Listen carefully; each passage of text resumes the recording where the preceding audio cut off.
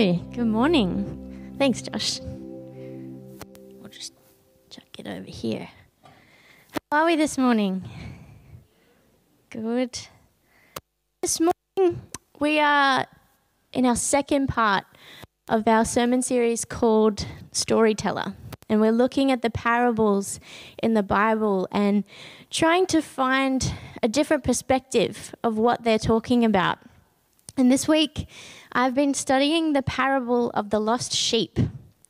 Now, it's a pretty short story, so I'm just going to read it to you first, and then we'll dive into it. So it's found in Luke chapter 15, and it says, tax collectors and other notorious sinners often came to listen to Jesus teach. This made the Pharisees and teachers of religious law complain that he was associating with such sinful people, even eating with them. So Jesus told them this story. If a man had 100 sheep and one of them gets lost, what will he do? Won't he leave the 99 others in the wilderness and go to search for the one that is lost until he finds it? And when he has found it, he will joyfully carry it home on his shoulders. And when he arrives, he will call together his friends and neighbors, saying, "Rejoice with me, because I have found my lost sheep." And in the same way, there is more joy in heaven over one lost sinner who repents and returns to God than over 99 others who are righteous and haven't strayed away. Now, every time that I've read this story before, I always thought, wow, that's crazy. He's leaving 99 perfectly good sheep just to find one silly one that's gone and run off. And I always thought that Jesus was trying to make a point about how each one of us is special. He would leave the 99 to save us. Well, he is kind of trying to say that, but that wasn't his point. You see, the Pharisees, this, for them, wasn't a surprising story. Now, this week I did some research into quite a niche area of expertise, but I actually learned a lot about the Jewish practices of shepherding. It was very interesting. So I learned that in Jewish society, shepherds were the lowlifes, the outcasts, the unclean. And of all of the different legitimate labours, they were at the bottom. And so families would probably have about up to like 15 sheep. Now these are peasant people. They're poor people that are living a village life. And as I said, one that was doing very well would have about 15 sheep. But no one person would have 100 sheep. That's just wild. That would be somebody that's quite wealthy. But what happened was the village would consolidate their sheep in one great flock. And they would have some shepherds that would take care of all of these sheep. Now, they didn't like to hire shepherds that were outside of the village or outside of their extended family even, because shepherds weren't really trusted. Basically, as a whole, they were dishonest. They were thieves. They would encroach on land that wasn't theirs for their sheep to feed on. And because they took a role that was at the lowest level of society, they tended to be the lowest of people who had the lowest expectation of themselves.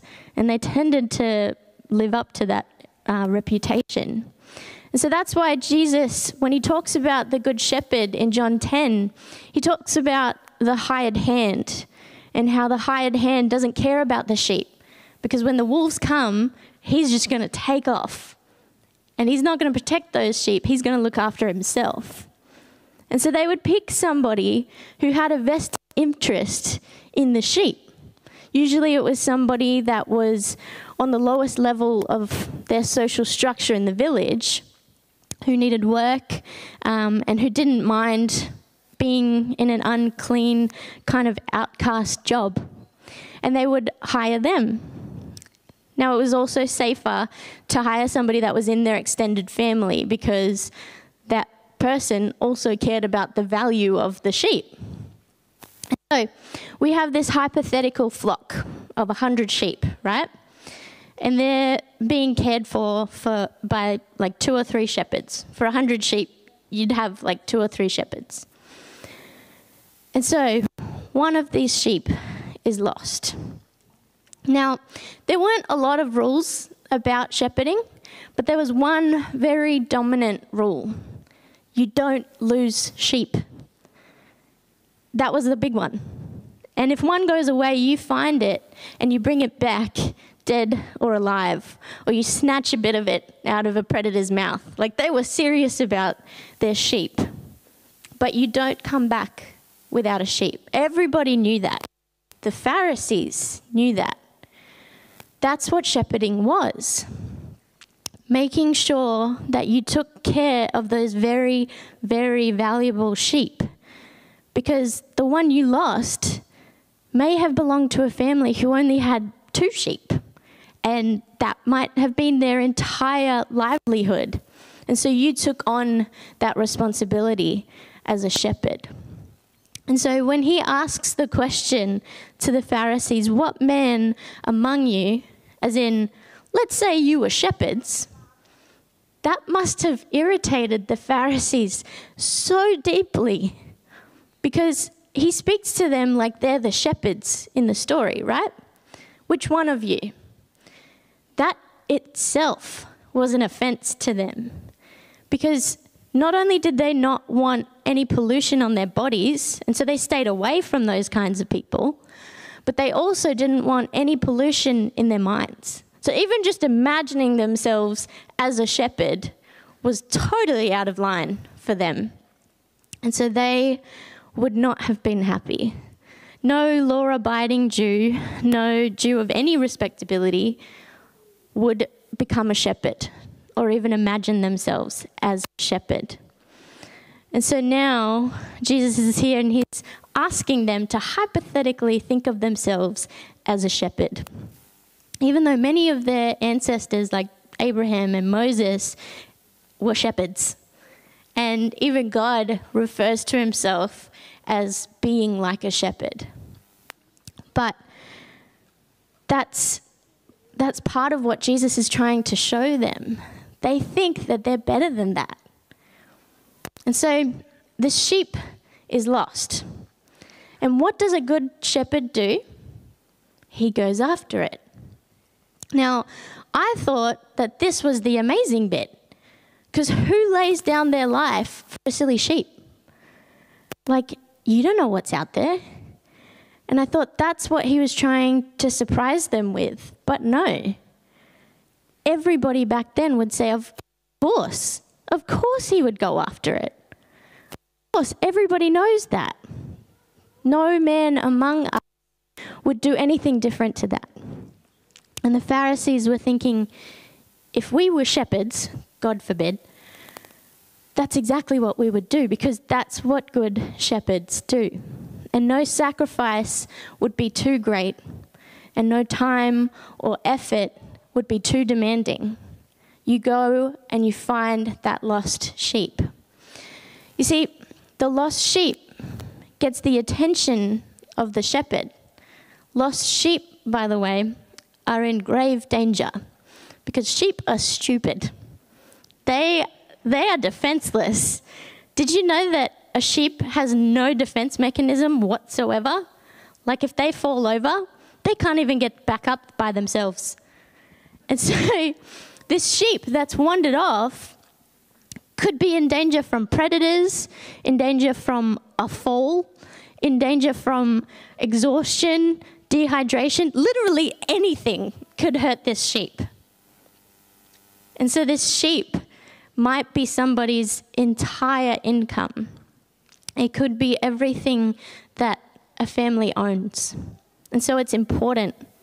And of course, the shepherd goes after it.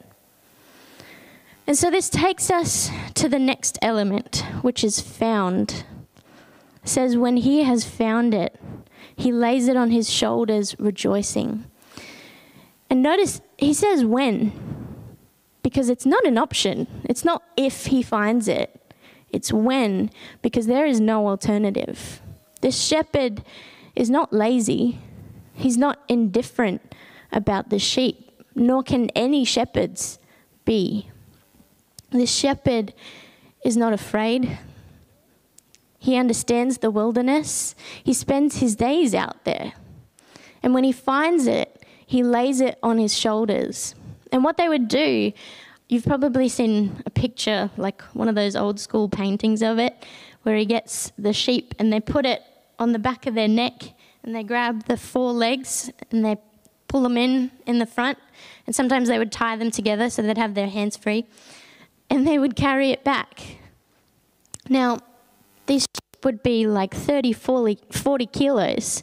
So it's not just a little lamb, but he puts this 30-kilo burden on his back. And you would think that he'd be like, oh, when he lays it on his shoulders miserably or painfully. But no, he lays it on his shoulders and he's rejoicing. And everybody would understand that too. He's found the sheep. It's great news. And so he celebrates. But here's where everything changes. You think the Pharisees were offended when Jesus refers to them as a shepherd? Imagine when he flips the script and they realize they're not even the shepherds. They're the silly sheep. In verse 7, it says, I tell you that in the same way there will be more joy in heaven over one sinner who repents than over 99 righteous persons who need no repentance. Suddenly, they realize that God is the shepherd and they're the sheep. Whether they relate to the lost sheep or they feel like they're righteous and they fall into the 99 sheep category, the whole story is about the joy of God when a lost sinner is sought and found and recovered. And Jesus used an example that made sense to the people of that day. Everybody knew how shepherding worked. If this story was told these days, Jesus would have used something that made sense to us. He'd probably say something about, like, if a man lost a Bitcoin, he would call up his financial advisor and he would find that Bitcoin. And we'd be all like, of course he would. But this is not about the sheep. This is about the shepherd. Matthew chapter 9 says Jesus was teaching, doing his miracles, and delivering people from illness and disease. And it says that he was moved. He was moved with compassion because he saw all the people as being sheep without a shepherd. Nobody to come and find them, nobody to rescue them, no one to come and pick them up out of their hopeless, helpless, wounded, nearly lifeless condition and carry them back. He knew he had to save them. And so in John chapter 10, Jesus talks about the Good Shepherd and how his sheep know his voice. And he says, I am the Good Shepherd and I lay down my life for my sheep. And Jesus also says, I have other sheep that are not of this sheep pen, and I must also bring them. They too will listen to my voice, and there shall be one flock and one shepherd. I know after COVID, there were lots of people that we haven't seen in a long time. And many people came to me and said, we need to do everything we can to get all these people back after they left. And I think COVID really made us realize how disconnected we were as a church. And if we're going to support each other and keep each other safe, we need to stay close and connected, just like a flock does. And I've talked to many people that aren't coming to church at the moment, and many of them, they're not lost. They still love God, and they realized that something was missing. And maybe they weren't finding it here. You see, we get it in our minds that it's our job to convict people and to bring them back. But God in Christ is the Good Shepherd who seeks the lost.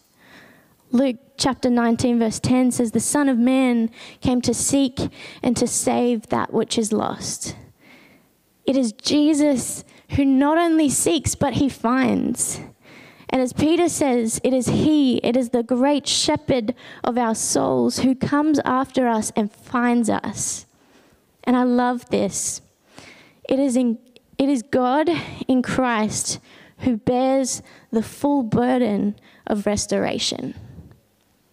Some of us are looking for restoration. Some of us are burnt out.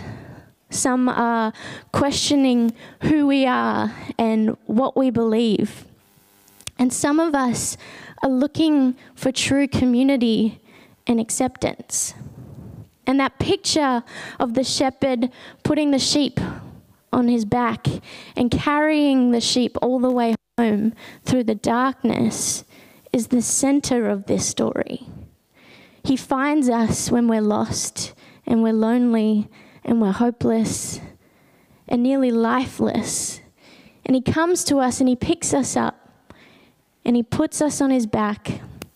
And there was nothing that the sheep could do or did do. All we can do is acknowledge our lostness and our helplessness and our hopelessness and yield in faith to the great shepherd who picks us up. The shepherd does the seeking. The shepherd does the finding, the lifting, the restoring, and the shepherd leads the celebration. If you're here thinking, okay, so the shepherd does all the work, but what can I do? How can I help? We can join in that celebration.